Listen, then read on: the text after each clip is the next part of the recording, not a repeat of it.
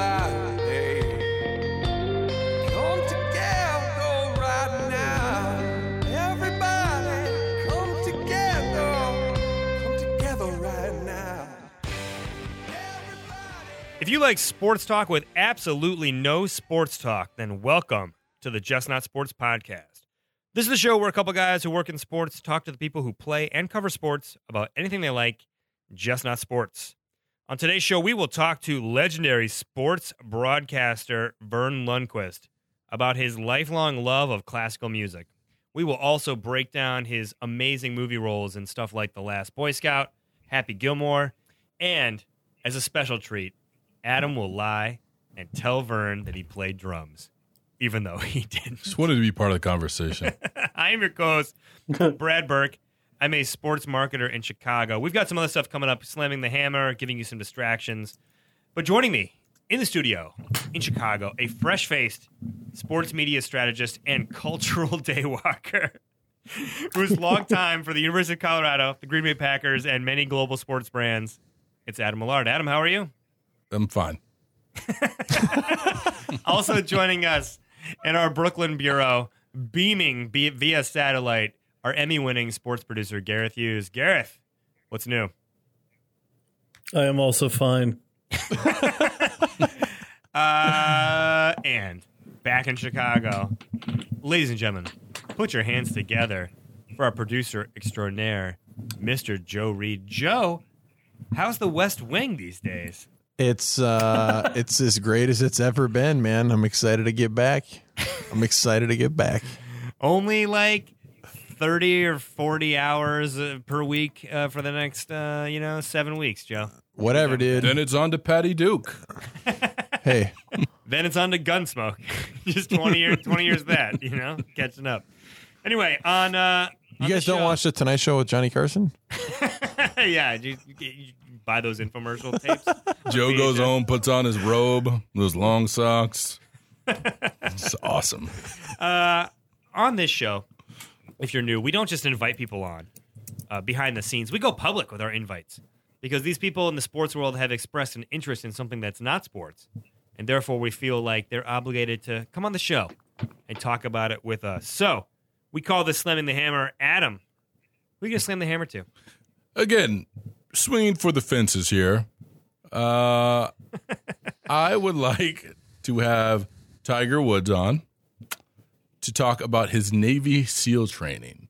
I think he has said allegedly that if he wasn't a golfer, he would have liked to have been a SEAL. Certainly athletic enough and strong enough and disciplined enough to do it. But there's also some controversy that he may have hurt himself while doing some of this training. And then the Navy has also, on occasion, denied that he's done the training with them at all.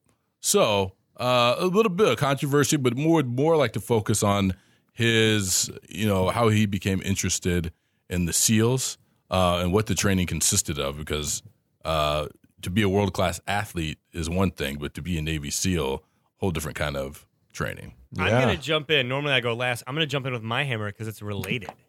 It's Kent Bazemore, guard or forward player for the Atlanta Hawks.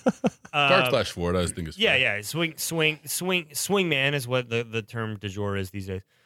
He's huge into Navy SEAL culture and into a series of like fiction books that follow espionage, like spies, that kind of stuff. In fact, I the name escapes me right now, but if you go to his Twitter handle, his name is not Kent Bazemore. It's the name of a fictional character from one of these series, like kind of a Jason Bourne type. And then I saw on Instagram he was following, he was talking about it a lot. So actually reached out to his people, defying the very premise of this segment, and wanted to see if he can come on. He's a little busy. He's got some camps and stuff, but I am hoping he can come on and talk about this book series. Very cool. So, all right, Cool. Gareth in New York. Who do you want to slam? Yeah, the my hammer? hammer this week is a little more enthusiastic than last week's Jay Bruce. I didn't have a hammer as we were taping hammer. This week's, I want to hammer one of the legends that helped build the NFL, and that would be Rosie Greer. He was part of the Fearsome Foursome, and he just has led an interesting life. He was on the Love Boat. He was there when Bobby Kennedy was shot. He sang It's All Right to Cry when I was growing up watching it on Sesame Street. He wrote a book called Rosie Greer's Needlepoint for Men. He's an ordained Christian minister. Rosie Greer has led a fascinating life, and I want to hear all his stories. Hey, Gareth.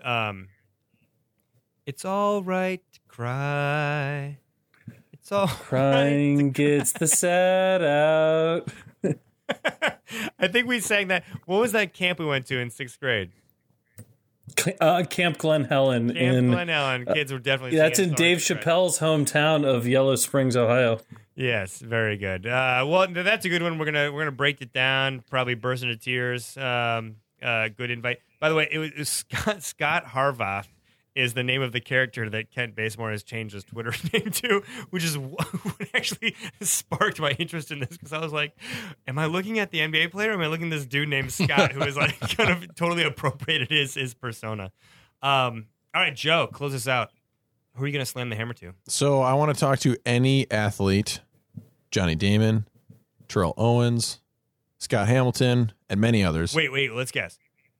What do Johnny Damon, Johnny Damon, Scott Terrell Hamilton, Owens, Terrell and Scott Owens. Hamilton. I know Driveway- there are more, but I can't think of them. Something? Driveway They've been a workout? part. They've had a shared experience. They've had Not a at the same shared time, experience. but- It's a Not shared Celebrity experience in Apprentice. broadcasting. Oh, it is. They've Celebrity seen a Apprentice. UFO. Celebrity Apprentice. I feel would- like Did we slam this already? Yeah. No, I talked about it. I would love to talk to him Sorry. about the experience on the show, what it's like to deal with the future president of the United States. Yeah. Don't blame me. I voted for Jill Stein. Anyways, Anyway. that's who I. Yeah. So I want to talk to. I remember watching it when I was younger. Yeah, and I'd love to hear about a little behind the scenes stuff. What's it like to be on The Apprentice? Because then Donald Trump was sort of this crazy caricature that I watched on television, and now hey, Joe, you're fired. What do you think of my Trump? oh man, I don't know what to say. Trump impression Was really needed good. to get workshopped a little closer. Not so good. It was like the Jimmy Butler Vanessa Carlton impression. Whoa. Wait. Take it back. We gave Jimmy Butler credit for his Vanessa Carlton You're the impression. one. Listen, I You were like, as long as you are all in, all about Yeah. it, I give you you props. said Tim Kaine Kevin Durant was Go for it. you said Kevin Durant was amazing and Thunderstruck. Well, and you said Limp Bizkit was better than Linkin Park. All right, let's not relive all that. guys, it's not like that's on tape, okay? in the grand tradition of Trump, to put it another way, no, I didn't say any of those things. You may have record and proof of it, but nope, didn't happen. Anyway, if you've got someone you want to talk to, email us, justnotsports@gmail.com. Hit us up on Twitter @justnotsports. Right now, we are going to an amazingly in-depth, super fun, candid interview with one of the broadcasting legends of the sports world, Vern Lundquist, longtime colleague of Garrett's. I've been a longtime fan of Vern's. We had a lot of fun. We talk not just classical music, but get into his movie career, get into overall pop culture. Adam lies to him several times. One time. One time. And anyway, stick around. You do not want to miss it.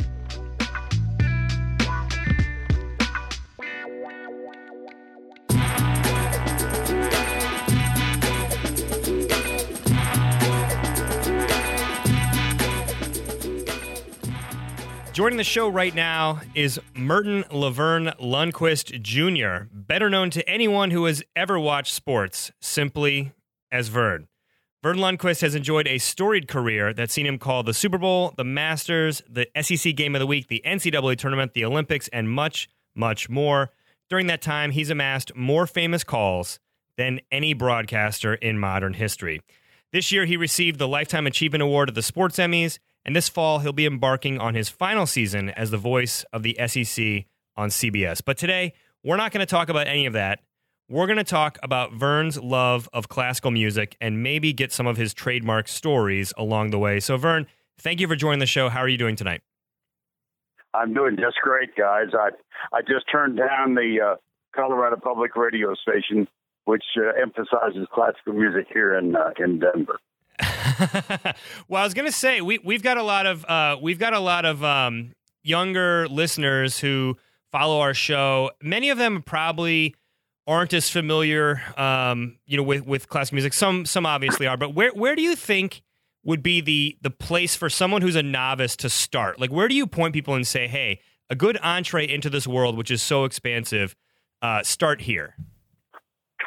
If you are a subscriber to Sirius XM, and Nancy and I are, I would just get your feet wet, go to channel 76, which is called Symphony Hall.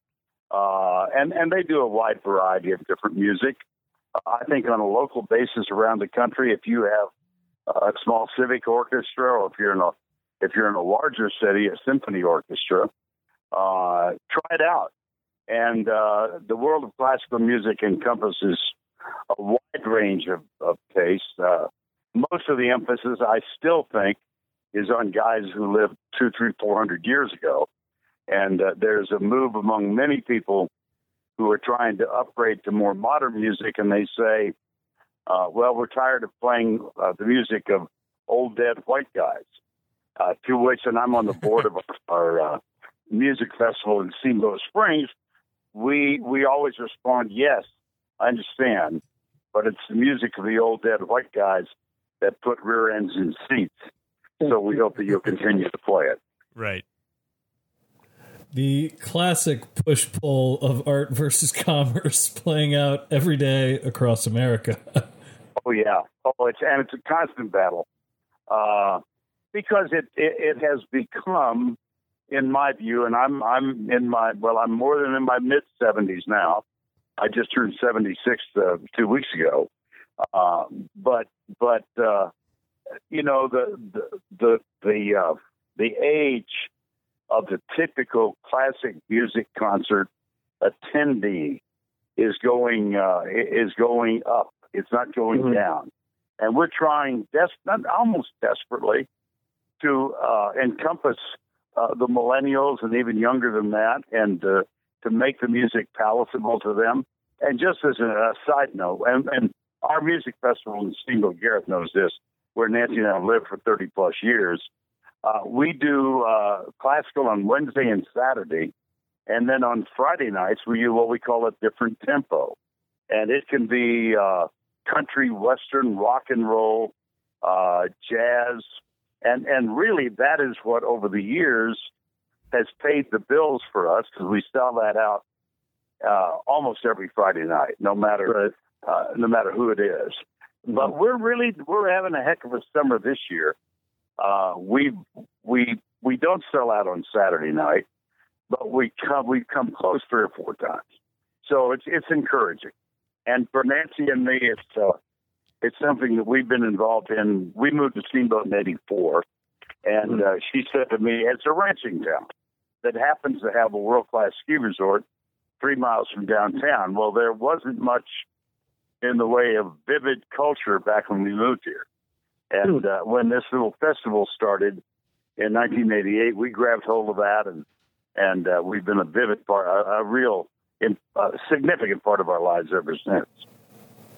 So is that where your love of classical began, or was it something that you brought with you from childhood, earlier in adulthood? Or is it really this festival in Steamboat in '88 where this all took off for you?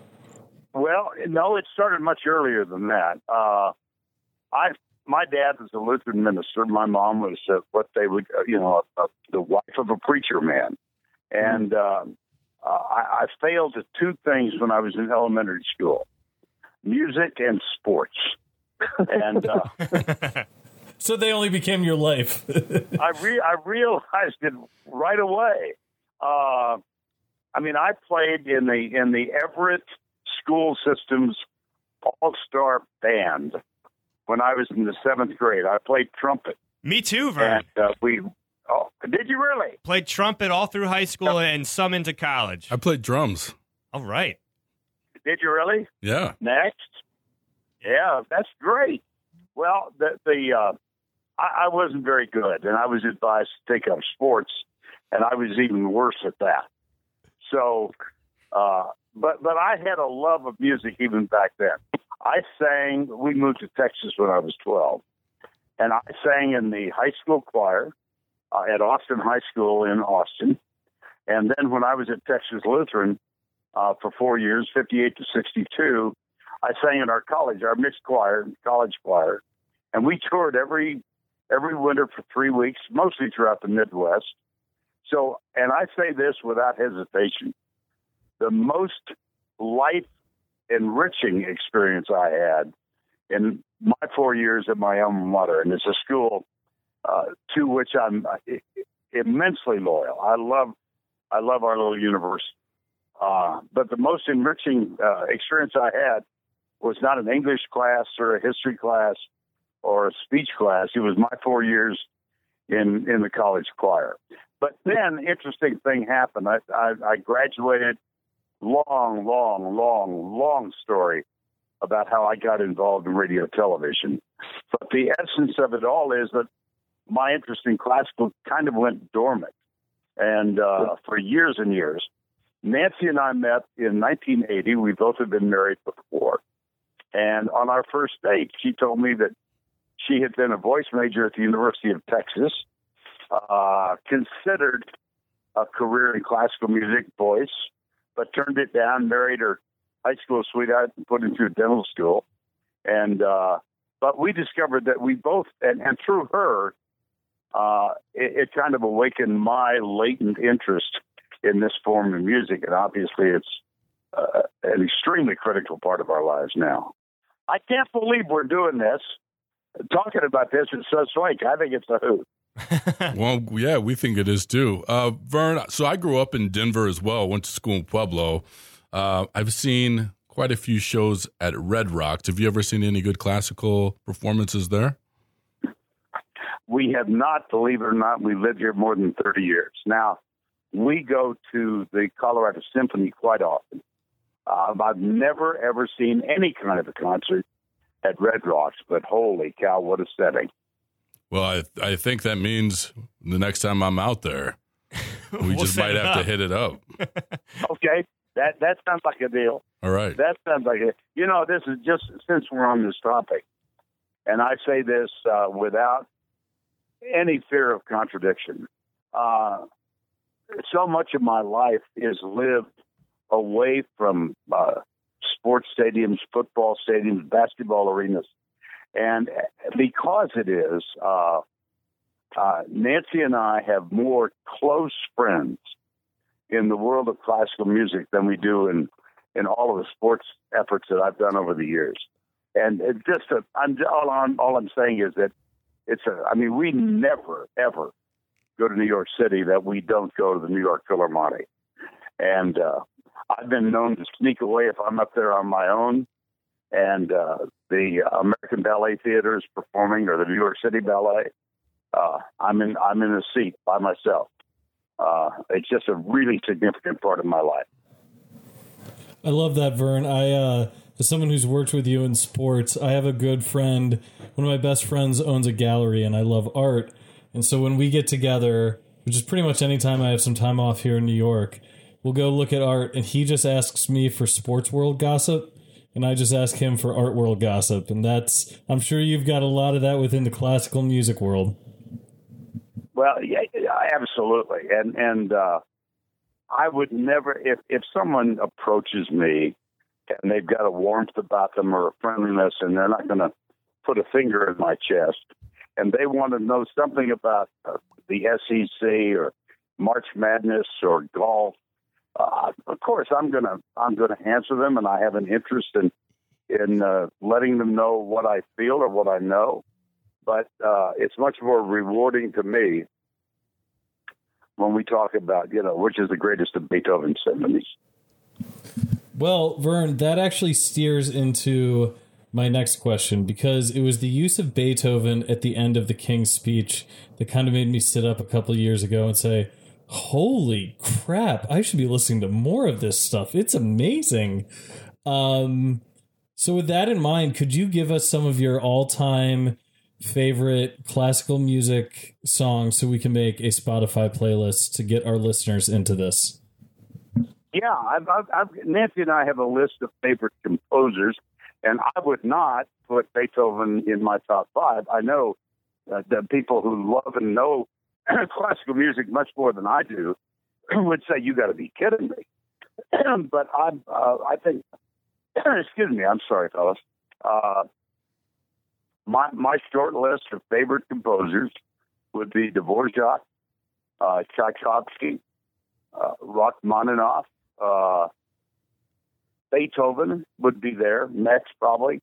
I'm not my wife is a big fan of Johann Sebastian Bach.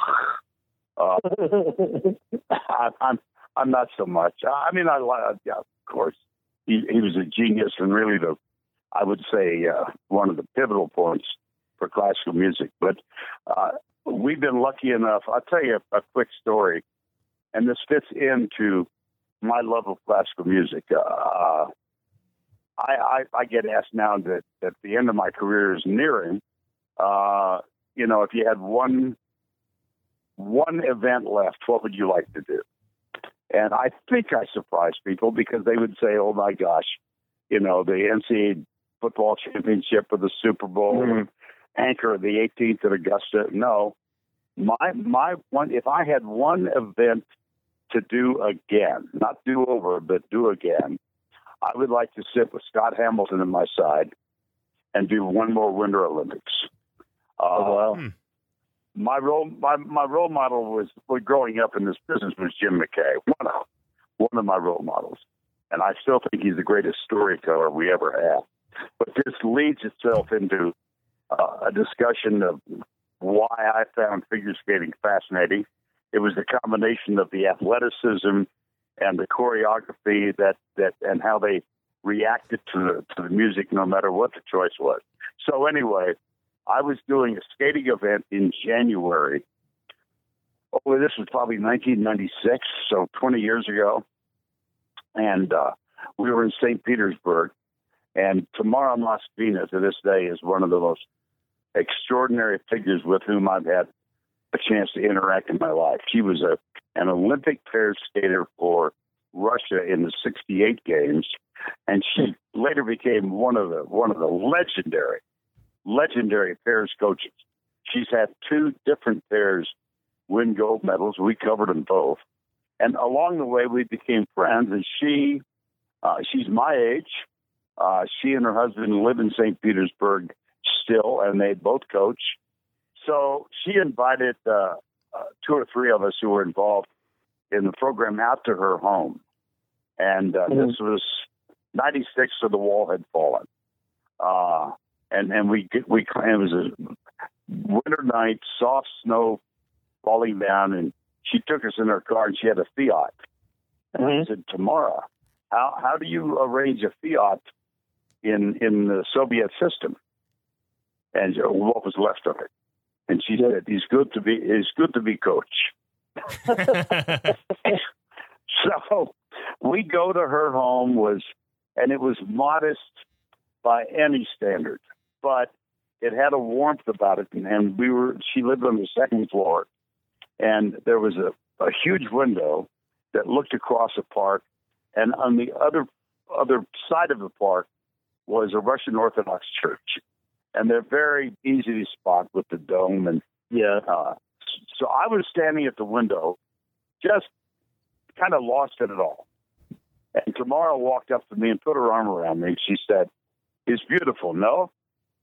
I said, "It is very, very beautiful." And she said, "It's a very important church. Tchaikovsky worshipped there." Wow. Well, that gave you a little sense about what I was looking at. Vern, one of my favorite things about music is drinking along with music. If you're at home pouring yourself a drink and listening to some music, what is your drink of choice? Well, we don't have the scotch is never too far from our arms. That's the answer I was looking for. For us, it's 5 o'clock somewhere. No, we're not connoisseurs of wine at all, but we enjoy. Both Nancy and I enjoy Pinot Grigio. You caused me to venture off and tell you one of my favorite stories. Yes. About a golfer. This is absolutely true. But I was filling in for Jim Nance at the AT&T Tigers tournament about 7-8 years ago, and I was working with Nick Faldo, and they had a segment that they ran every Sunday. It doesn't run anymore, but it was called In Their Own Words. And they would go out to the driving range, and 2 hours before the guy teed off, and they grab a relative unknown, and they give him a microphone, and one of the assistant producers would ask questions and say, please speak in complete sentences and tell us a little bit about yourself. So they did, and here's what came up on the air. Howdy, my name is Jeff Overton. I'm from Evansville, Indiana.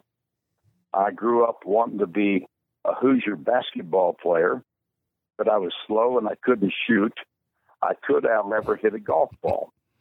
So I played varsity golf for Indiana University for 3 years, tried my luck on the PGA Tour, and I've been out here for a while.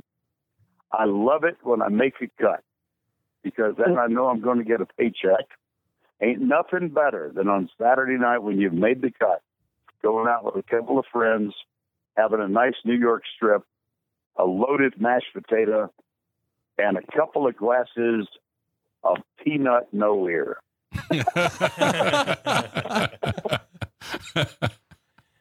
So he said it.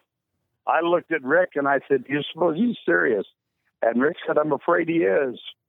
So I tell that story all the time. I think Jeff probably knows it's Pinot Noir now. Well, I'm glad I asked about your drinking habit. That was great. Yeah. All right. Well, Vern, so I believe it was Rachmaninoff who said that music is enough for a lifetime, but a lifetime is not enough for music, which I think is one of the most beautiful quotes on music ever given. Gareth, that didn't come off the top of your head. Oh, absolutely it did. I've committed that one to memory. Well, I'm going to now. I think that's awesome. I worked with a gentleman. It was actually when I was much younger, and we were working as line cooks in a kitchen. And he was a cellist, and he was auditioning for the Cincinnati Symphony Orchestra, and he just hadn't gotten there yet. And so he was working as a cook until he could make his money through music. And he told me that one day working on the line. And then the other thing he said that's always stuck with me, and this was probably about 15 years ago, we were talking about jazz. And to your point earlier about the old dead white guys, he said from a classical standpoint, look, he's like, we know how to play Mozart at this point. We know how to handle Beethoven. I don't think we figured out what to do with John Coltrane yet. And the challenge... Perfect. And he said the challenge for classical music moving forward from a canonical perspective is to how to expand the canon to introduce these other new ideas. So you mentioned earlier doing country nights and things like that. I know the white guys put butts in the seat, but what sort of things do you envision the future of classical music including?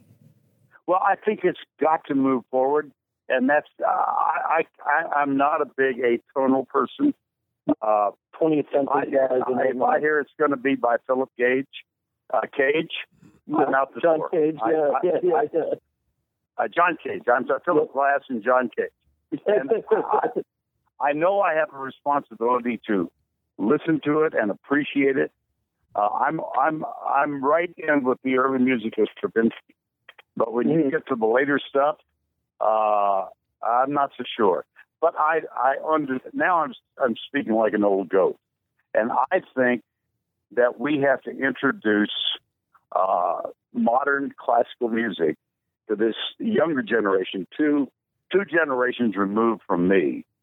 That we need to grow the base, as they say. Rory McIlroy said, "I'm not playing golf to grow the game." Well, you kind of are. And it's like Barkley and Charles and I have become really good friends. But when he said, I ain't no role model, I kind of understood what he was saying, but I disagreed with it then. I still do. You may not want to be, but you are. So back to your question. I want people, I want there to be an emotional response to the sounds that are coming into your ears. And I find it challenging for me to listen to John Cage and Philip Glass. And I don't mean to pick on them, but every time that I hear it's going to be 12 tone, I think, oh boy, it's going to be a long 30 minutes. So I want, and they will all be 30 minutes, by the way. They're very of short. course. Oh yeah. But we got to get them into the tip first of all, and let them and say, just listen to this. This is, Dvorak lived up until right around the beginning of the 20th century. So there are people of prominence, composers of prominence, whose music I think is just wonderful.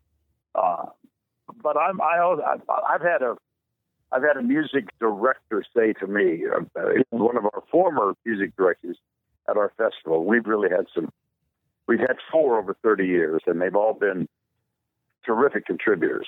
But they said, listen, the musicians themselves get tired of playing Mendelssohn's octet, Right. They want to play something more challenging. And by the way, I got to put Mendelssohn on my list if I can. It's a retroactive edition, but I'm allowed that. And then he said, we want to attract the best musicians we can to our festival. And so I need to play some stuff that's challenging them musically. But my concern is a lot of it is challenging to the listener as well. Right. Vern, I wonder, well, first of all, I think I'm in that generation that you're talking about. I'm 26. I'm the youngest of the group here. And I wonder if you could talk about. Oh, I envy you. I know. Oh, the guys give me remind me of this on a daily basis whenever we're taping. If you talk to him for 5 minutes, you wouldn't envy him anymore. Yeah, right. Vern, I wonder if you could. I'd love to get your thoughts on something I know Garrett's passionate about too. Hamilton. I know it's not exactly classical, but it's or at all. Hey, hold on. Let me get there. But it's music. But you're talking about, Brad started off with where can people start or how do you engage with sort of a younger audience? And I think Hamilton did that for not only Broadway, but like historical sort of exploration in younger people. Do you think there's something like this in classical music, or what are your thoughts on just musicals in general? Do you find appreciation there? I don't know, but I hope so. Listen, we were lucky enough when Nancy and I were back in New York in May. I pulled almost every lever and string that I had, and this is a classic case of it's good to know people. And I knew someone, and I said, is there any, my brother and his wife were back this for the Emmy Awards, and I said, is there any chance at all that we could find 4 tickets for Hamilton? This was like 2 months in advance, so it would have been in March. And I got an email back within a week, and it was ding, ding, ding, ding, ding. You got them. And I cannot believe we got to go. And I will share you this and we'll share this with you. And I can almost guarantee I can sense the envy coming through my phone. We were on the 4th row. Oh man. The 4th row. And Will Ferrell and his wife sat right behind us. And I thought, well, this is pretty good. And you know what? It's the best thing we've ever seen on Broadway, ever. It was just, I understand why Lin-Manuel Miranda was given the Genius Grant, because he is. And we were concerned because we're a little younger than the age of most of the theater goers who were there that night. I mean, we're a little older. and I am not a hip hop and a rap fan, but I understood every word, and if I didn't understand every word, they conveyed the meaning of the song so well that I had no issue understanding what story they were telling. Yeah. And I swear to God, I think it's the best thing we have ever seen. And I would love to have seen it again with the original cast that we were lucky enough to see. But I think it's a bulletproof Broadway musical in that I'm sure this fellow who replaced Miranda as Hamilton, he's got to be excellent.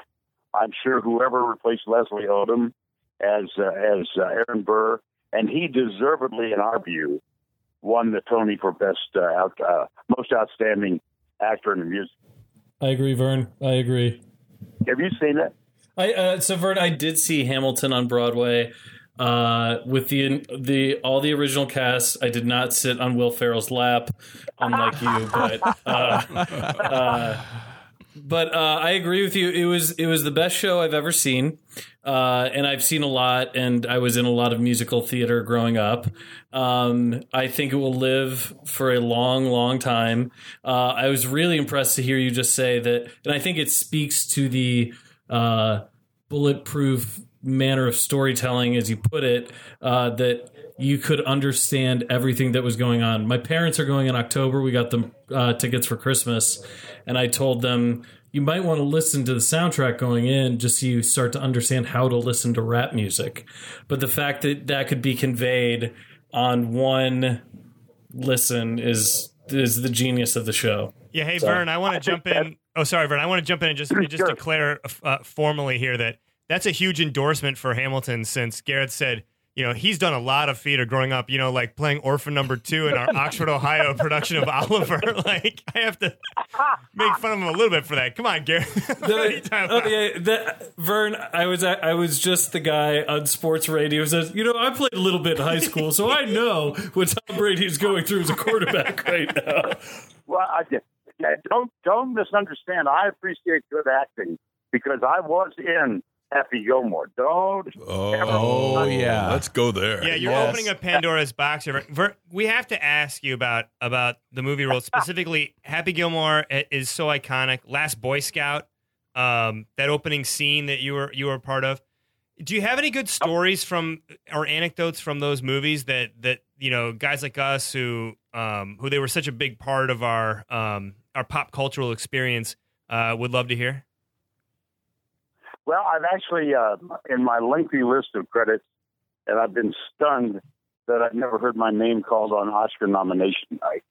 But I actually had about a 2-minute role in The Best Little Whorehouse in Texas, starring Burt Reynolds and Dolly Parton. And we shot that on a sound stage where they filmed the original Phantom of the Opera at Universal in 1982. I mean, that was my introduction to the fine craft of movie making.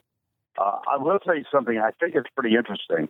I was recruited. I don't know how I wound up, but Dick Butkus and I were in the studio, in the booth as commentators, and Lynn Swan was the sideline reporter. And this was for The Last Boy Scout. Now, we never... My favorite action movie ever made. Well, you know, it was a buddy movie, right? When that was all the rage in the early 90s. And somehow they paired Butkus and me, and we had Lynn on the sidelines, and they took over the L.A. Memorial Coliseum. And this all had to do with a team owner who was into the mob. And the opening scene of it is about as violent as you can get. This guy, and they're playing it in a rain-drenched stadium that ostensibly was Cleveland. Well, in truth, it was the L.A. Coliseum. We were required to be on location at midnight, and it was directed by the late Tony Scott. And so I actually got direction. Here's how I want you to play this scene with Dick and yada, yada from Tony Scott.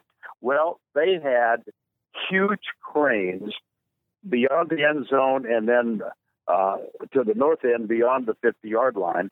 And from these two cranes, they had suspended rectangular, they would have been rectangular drain pipes, and through which they said, cue the rain, and he flipped a switch, and it rained on a 50-yard area from the 50 on into the end zone, and it ended at the sideline. And so Lynn and Dick and I were sitting over at the side, and we watched this for an hour and a half. Here, and supposedly it was a full house in the stadium. You know what they did? They went out and they offered folks off the street $50 and a meal if they would come inside and sit spaced out from like the 45 to the end zone. And then in between them, they would put cardboard cutouts of people sitting in the stands. I mean, I thought, really, this is phony. And when they panned, and then, of course, the action was on the, and all these guys who were the football players had played junior high, high school, college, junior college. The guy who recruited all of the football players was A.C. Cowens. No kidding. Whoa. OJ's buddy. So he was out there, coaching them up, and Lynn and Dick and I were sitting in our director's chairs, pardon me, and we watched them film the opening scene, in which this guy goes loose. He's in debt to the mafia, and as he's about to score, this is really not PG-13. He pulls a pistol out of his waistband, shoots a defensive back, turns to his left, shoots a linebacker, goes into the end zone, shoots one more guy, and then commits suicide. Whoa. And that's how the movie mercifully begins. Did AC drive the team bus as well? Now I've got to share one more with you. The movie came, Nancy and I saw it when it came, like a week and a half after it came out, within the next year. And we saw it in Orlando. We were there for a skating show. And a year went by, and now my father was a Lutheran minister. He could get with it, but my mom was pretty conservative. She called me and she said, "Son," "Yes, Mom, your father and I just took another couple to see a movie. You didn't tell us you were in this movie called The Last Boy Scout." Well, the reason I didn't tell them is because every other word, Garrett, you remember, polysyllabic cuss word. And I said, "Mother, I'm embarrassed that you went. How long did you stay?" And she said, "We stayed through the whole thing." And I said, "Why would you do that?" She said, "Well, you're my son." And I figured if you were in the opening scene, you had to come back at the end of it all. And, of course, we never did. Vern, that opening scene is iconic. I'm wondering did they have you record dialogue or I guess like a broadcast over the murder on field that they cut out later? Because it goes silent and you just hear the natural audio. Or did you just do the setup and that was always supposed to be what it was? Yeah, we did. We did not. They call it a looping session. We did not do that for The Last Boy Scout. I can't remember it was in 91. Yeah. So it's 25 years ago. I only remember that Butkus and Lynn and I shot our scenes beginning at about 2 a.m. and we wrapped it up at about 5 a.m. And then they fed all the guys in the stands and sent us home with a per diem. And I don't recall a looping session then. I think they had us extemporaneously issue a few lines. Now, for Happy Gilmore, I did have to go back to Los Angeles, and they had edited some scenes, so I had to do a lot of voiceover for that one. Vern, when you saw these scripts, because both these movies are Last Boy Scout is obviously more intense, but Happy Gilmore is, one of the reasons it was so beloved is because it's kind of immature, goofy humor. Did you ever get pushback from the networks, or at that time was it just more anything goes if you're not doing it on the company's dollar. No, I was worried about Happy Gilmore.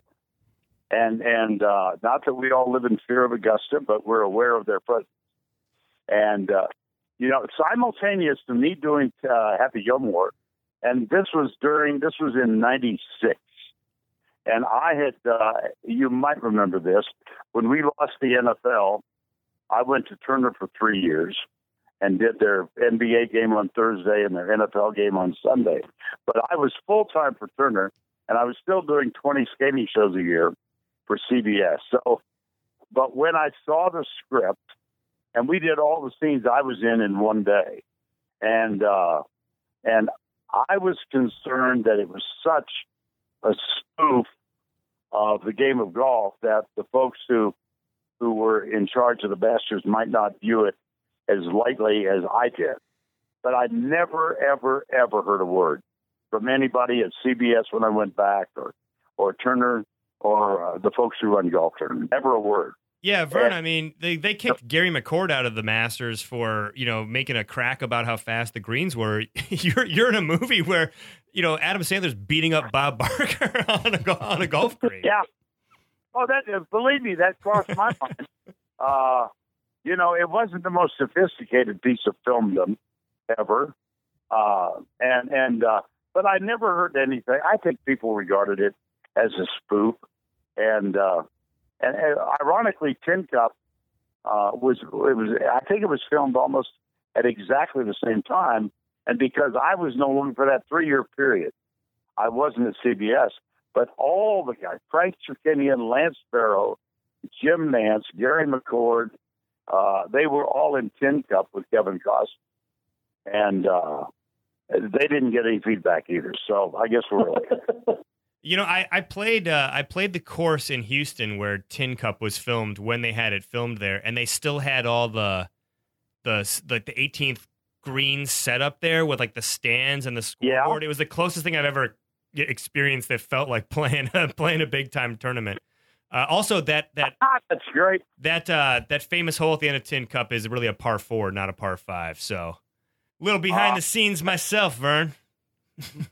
Well, wow, Brad, thanks for that. And you shot? What'd you shoot that day? I got one more about Happy Gilmore. Oh, please! I could talk to you about Happy Gilmore all day. Actually, let's do that. You got another hour or so. No.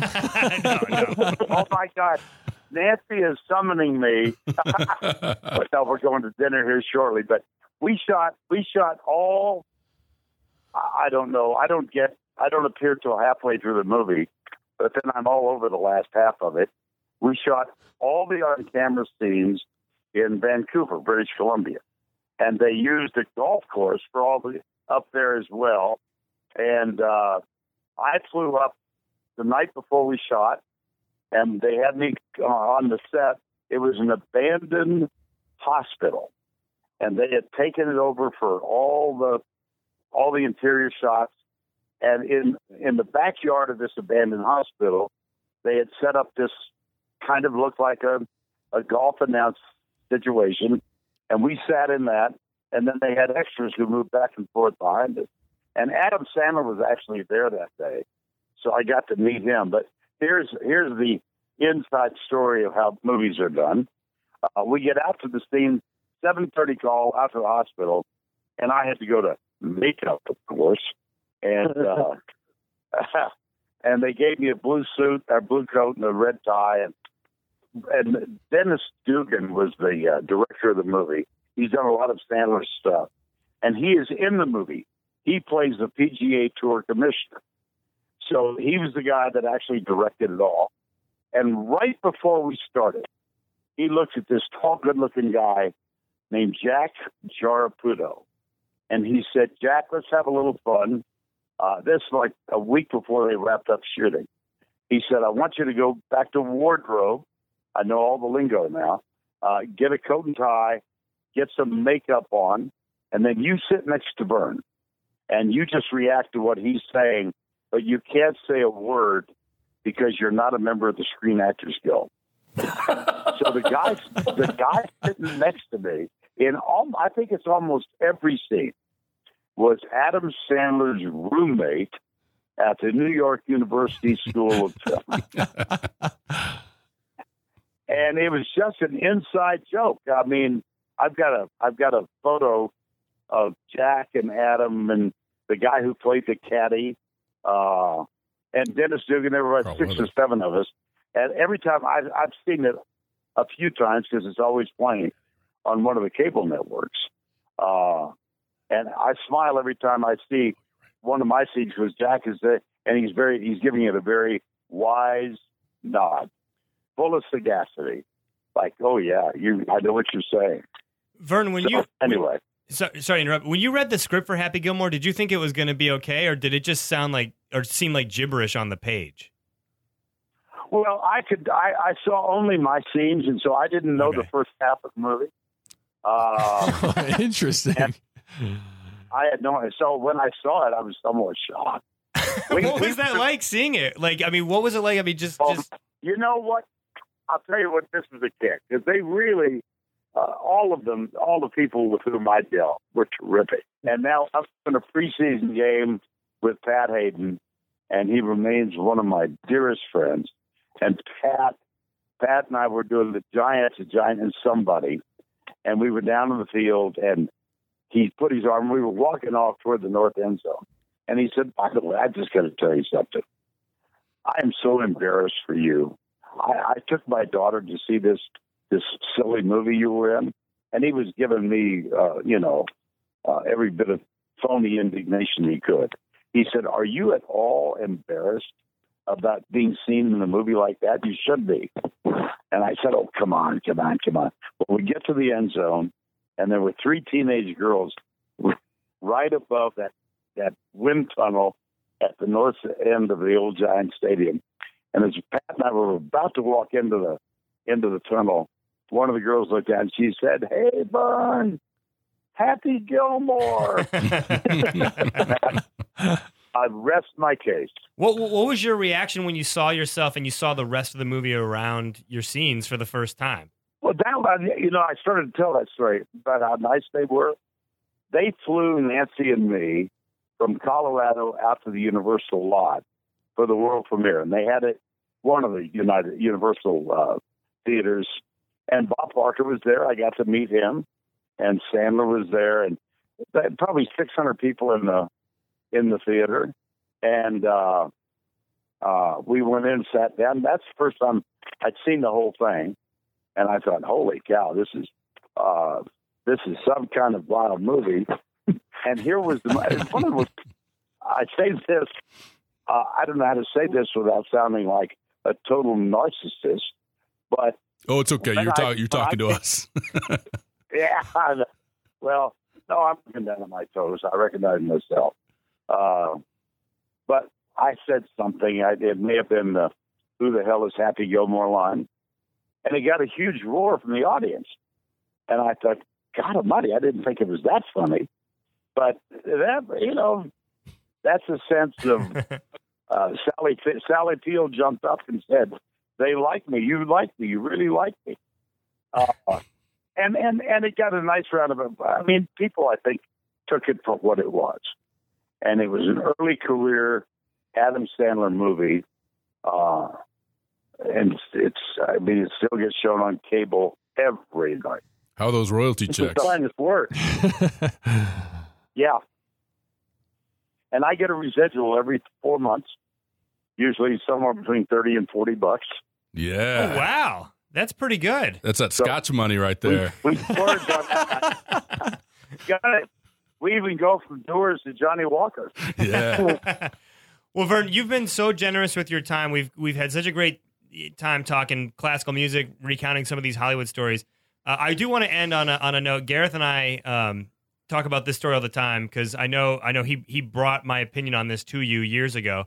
I used to say to Gareth, he told me once he was going to work with you when he first came over to CBS, and I said, Vern has the best call no one remembers.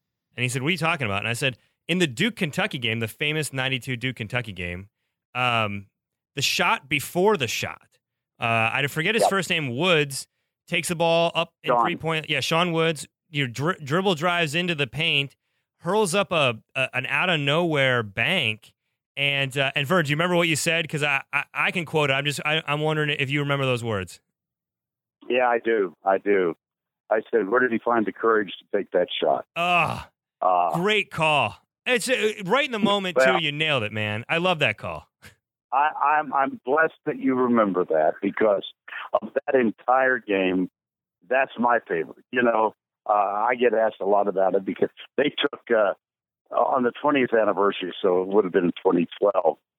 They brought Lenny Elmore, Kristen Leitner, and me back to New York, and they filmed us or taped us watching a replay of the game, and it was really something. They did a 1-hour show, I think, on CBS Sports Network.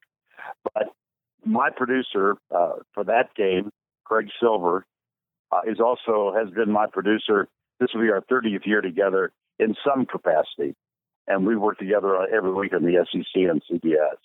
And he's told me that's his favorite call, and it is mine, because and the one that gets played all the time, of course, as it should, is Leitner's jump shot at the end. Right. But I've said it, and I don't mean this dismissively or sarcastically, but all I did then was channel my inner Marv Albert, and as it went in, I just screamed, "Yeah!" But I really appreciate that, because the Woods thing, that's my favorite moment of that game. One more thing about it, and I'm such a huge Krzyzewski fan, and I think he's he may be the greatest coach ever. I mean, we all revere John Wooden, but Mike is, my God, and he did the classiest thing that night.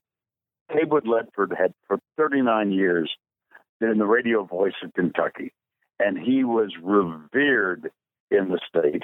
And he had announced that whenever Kentucky lost to go out of the tournament, that would be his last game. So we had Leslie Visser within 10 feet of Haywood for the last 4 minutes of regulation and all of overtime. And the intent was to go to her and let her pay tribute to Haywood Ledford, regardless of whether they win or lost, and tell the story. And, of course, the game was so extraordinary, we never got on the air.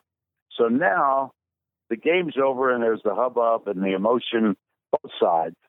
And Mike celebrated with his players, and then he turned around, and before he went on Duke Radio, he made a beeline for Haywood Ledford. And he went live on the Kentucky Broadcast Network to thank him for what he'd meant to the sport. Wow. Pretty good. It was the best finish since Happy Gilmore upset Shooter McGavin in the tournament. Well, Vern, we can't thank you. Giving us so much time. We really, we're so glad to have you join the show. We wish you nothing but the best this year for SEC football. We'll be watching every Saturday. So thank you for coming on, and best of luck. Vern, I'll see you at Red Rocks. Guys, okay, you got it. You got to do that. Thank you, guys. This was really, really enjoyable, and I appreciate it.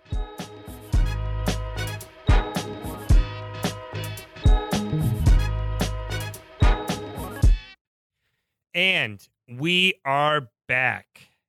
When athletes make music, or movies, or do cool stuff away from the game, inevitably the trolls attack them and say they are a distraction.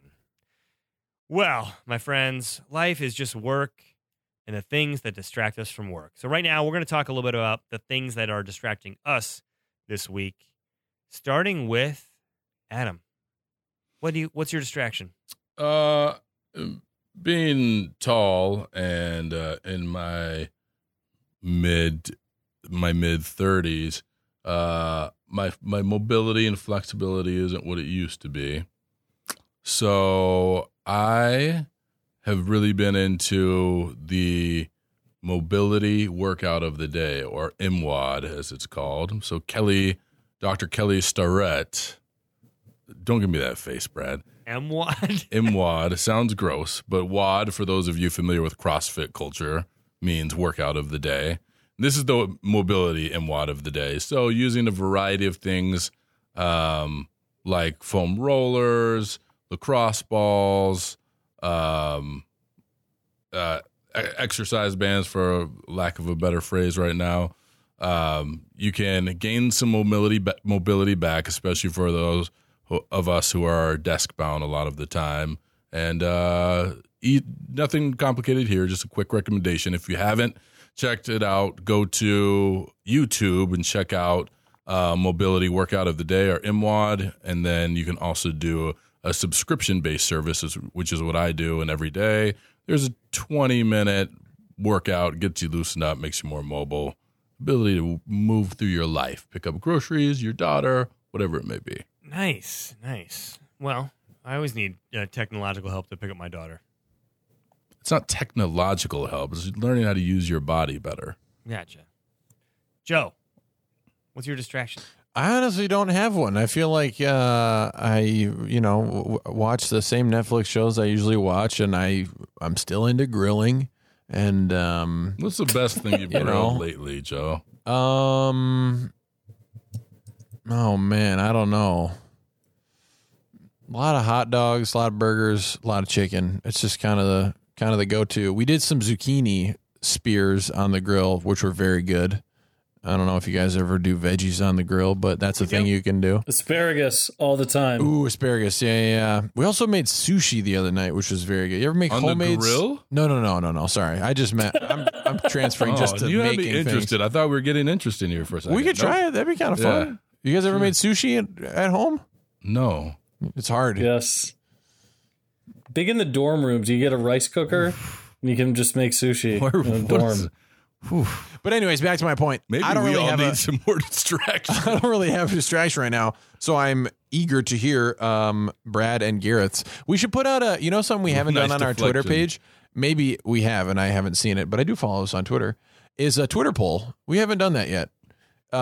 And I'd be curious to hear which distraction, maybe we don't do it this week, that our viewers want to learn more about. I will hope it's 100% when I listen to Just Not Sports. I've been busy setting up our Beam presence. Yeah, how's that going, man? I'm learning the platform. We all Gareth, what's distracting you? So as the guys know in the podcast, as everyone on the podcast knows, and we've talked about it, I love music and I love records. I collect records. I have a lot of records at the house. I used to be a DJ, and the night of the Clio Awards, we had about an hour to kill, and everyone was kind of sitting around. So I ducked out to run an errand, and they can attest that I came back with a record bag from 2 different stores. So my distraction this week is hanging out at record stores, because you learn so much great music just hanging out as they're playing various things that have come in the shop, talking to people behind the counter, having a real interaction with a person, not on a phone or emailing somebody or Shazamming. And this summer, I have picked up the Kinks album, The Muswell Hillbillies. I found a Jerry Jeff Walker song that I absolutely love called About Her Eyes, and learned a lot about Roy Ayers' girl group production through the 80s. It's why I've loved hanging out in record stores for years, and why my distraction now is going to record stores. Gareth, I was going to ask you about this, because I believe I saw over the weekend you picked up a few records that, here it is. Some Irie Vibes on Saturday Morning. Are those recent purchases? Those weren't all new. The Ken Booth album at the bottom, and I think those weren't all new. The Ken Booth album there was picked up at Academy Records in Brooklyn. They also have a Manhattan location. That is a full-on endorsement from the Just Not Sports crew. But the record there, the Ethiopians' Slave Call, is gorgeous. That gets my highest possible recommendation. That is a beautiful, beautiful reggae album for anyone who wants to hear some great, beautiful reggae music, late 60s era, early 70s from Jamaica. Cool. Love it. Can I ask the group, what is your primary method of discovering new music? Spotify. Brad? Searching athletes to have on the show. I worked out today to Le'Veon Bell and Dion. Nice. Okay, no, that's good. Really? You're dedicated. I'm like a different level Just Not Sports than you guys, I think. Oh, yeah. Yep. It's like I told you, it's like looking at how athletes get involved in pop culture, it's like a 3D painting. You just have That's your distraction. deep You focus. just need to keep at it. What is your primary a source, like listening to it, consuming it? Do you like that you download it all and you listen on your iPad or your iPod or something? Yeah. Phone. Yep. I Phone? listen pretty much predominantly to podcasts. Oh, okay. Gareth, are you primarily So bars. Like if I'm in a bar, I would hear a song and be like, "What's this song?" And then I might download that song. So I'd be like but download it, buy it on iTunes. You're right. Got it. Or Okay. like test it out on YouTube, and if I like it, then download it. Gareth, what percentage of your music consumption is at home after work on vinyl versus like on your phone while you're on the subway? I listen to a ton of music on my phone on the subway. I mean, honestly, those 2 albums I mentioned, Learning this Summer, I bought digitally. I didn't buy the records. Got it. Okay. Most of the stuff I buy on vinyl is stuff that either is harder to come by or just, I don't know, it's the stuff I like having around. Yeah. I don't buy a lot of new releases. I buy a lot of mostly used stuff. And yeah, most of my listening is digital. Spotify is great. I'm with Adam on that. Yeah. I'm not a total Luddite purist by any stretch. Actually, to be honest with you, the way I found a lot of my new music lately is through Gareth. He's sent me a lot of great recommendations. Look at that. No one Well, sends thank me- you, man. None of you guys send me any emails. Everyone complains when I email, like, guys, too many emails at work. And then I find out you're all communicating all the time. And you know what? That's Don't worry, true. Brad. I'm working pretty hard to take over that mantle from you. No one's even following me on Beam. All right, here's my distraction, guys. I'm going to give you a hint. Obey, consume, reproduce. No, Is this a Legends of the Hidden Temple reference? no. This is Henry Is Rollins. the client? This is very good guess. This is They Live, the 1988 movie from John Carpenter. Gareth, you're a big fan of the podcast The Canon. Yeah, recently featured on the Canon. So yes. Devin Faraci, Amy Nicholson, we've talked about them before. They debate movies to see which are canon worthy to join the pantheon of great films. They talked about They Live. I was perplexed. This is a movie starring Rowdy Roddy Piper, the deceased wrestler. And I was like, why are they discussing this? It's okay. You can still hammer him, dude. You can still hammer him. Yeah, right. Yeah, he'll come on when who's your boy? They even Chuck Cooper, the rifleman. Yeah, that's right. So I was like, why are they even considering this? Is it a joke or whatever? So John Carpenter made this movie in the late 80s. John Carpenter, who made Halloween, arguably the greatest horror movie of all time. And it's kind of billed as like an old school kind of cheesy 80s action horror movie where Rowdy Roddy Piper puts on special sunglasses and can see that there's a race of alien ghouls living with us, controlling us, and then he wants to go stop them. I always thought of this as like just a dumb, cheesy action movie. They were arguing that it's a really intense satire on, conventions and society and the corruption of power and the small corruptions that people allow in their lives. As they sort of acquiesce to that power. It's not that they're evil, but they're like, well, I get a slightly nicer house if this party takes over and that party just happens to be oppressing or destroying this other people, but, I'm doing okay. That's, in fact, I watched the movie, I listened to their podcast, I watched the whole movie. That is really what it is. It's a fascinating movie. I would highly recommend watching it. I will say this. Because they cast Rowdy Piper as the lead, acting leaves a little to be desired in a few key areas. Not much emoting happening. And the action overall, it seems a little bit more like what we would consider today to be like a TV movie in terms of the effects and that kind of stuff. Mm-hmm. But it's a super interesting social satire with like some hidden meanings. So I would recommend everyone download the movie and the Canon podcast and then do sort of a compendium of them both. Like either I did the podcast first, then the movie, or vice versa. Your call. What's the name of it again? Called They Live. Also, the other reason I've noticed it is when Trump has been ascending, as Trump has ascended up the political ladder, people have been appropriating images from the movie, and you see these posters of Trump as a ghoul that say like interesting. obey or consume. So it all goes back to this kind of cult classic. So Interesting. those are our distractions I'm gonna watch that this weekend. That is our show this week. If you don't like it, just remember what Malcolm Jenkins said about bow ties. The beauty is in the imperfection. Thank you to all of our listeners, the beautiful and unique Sparkle Ponies. Subscribe, rate, and review us on iTunes. Follow us on Twitter at JustNotSports. Email us tips, thoughts, and topics, justnotsports@gmail.com. Find us on Facebook, facebook.com/JustNotSports. Find us on Beam. Find us on Instagram. Find us on, are we on Vine yet, Joe? I don't know. We still haven't figured out Snapchat yet. Make the Vine, make the Snapchat. It's all coming. Also, We unrelated. hired the wrong millennial. Unrelated. We are looking for social media interns who are willing to work for free and get a lot of emails about our opinions. Anyway, we're gonna end with some shout outs. Gareth, why don't you shout out our guest today? Yeah, big shout out to Vern Lundquist. I've loved working with him over the years. Want to shout him out for sure. I'm so glad he could come on, and he had so much fun. And I also have to shout out Adam Castaldo. Adam was actually one of the editors on the Vern Lundquist documentary that came out a couple of years ago, and he and I were supposed to be editing tonight, but mostly he's been editing, and I've been recording a podcast. So shout out to Adam. Nice. All right. I don't have any other shout outs. Adam, what about you? Let's get right to it. The usual suspects, my boy Uzi, Def Jeff, Little Swanee, Meech, Ron Mack, and my other cousin Ron. Love those guys. Thanks for all you do for the show. And with that, in the immortal words of Shaquille O'Neal, Booty rappers, Stay booty. stay booty. Say booty.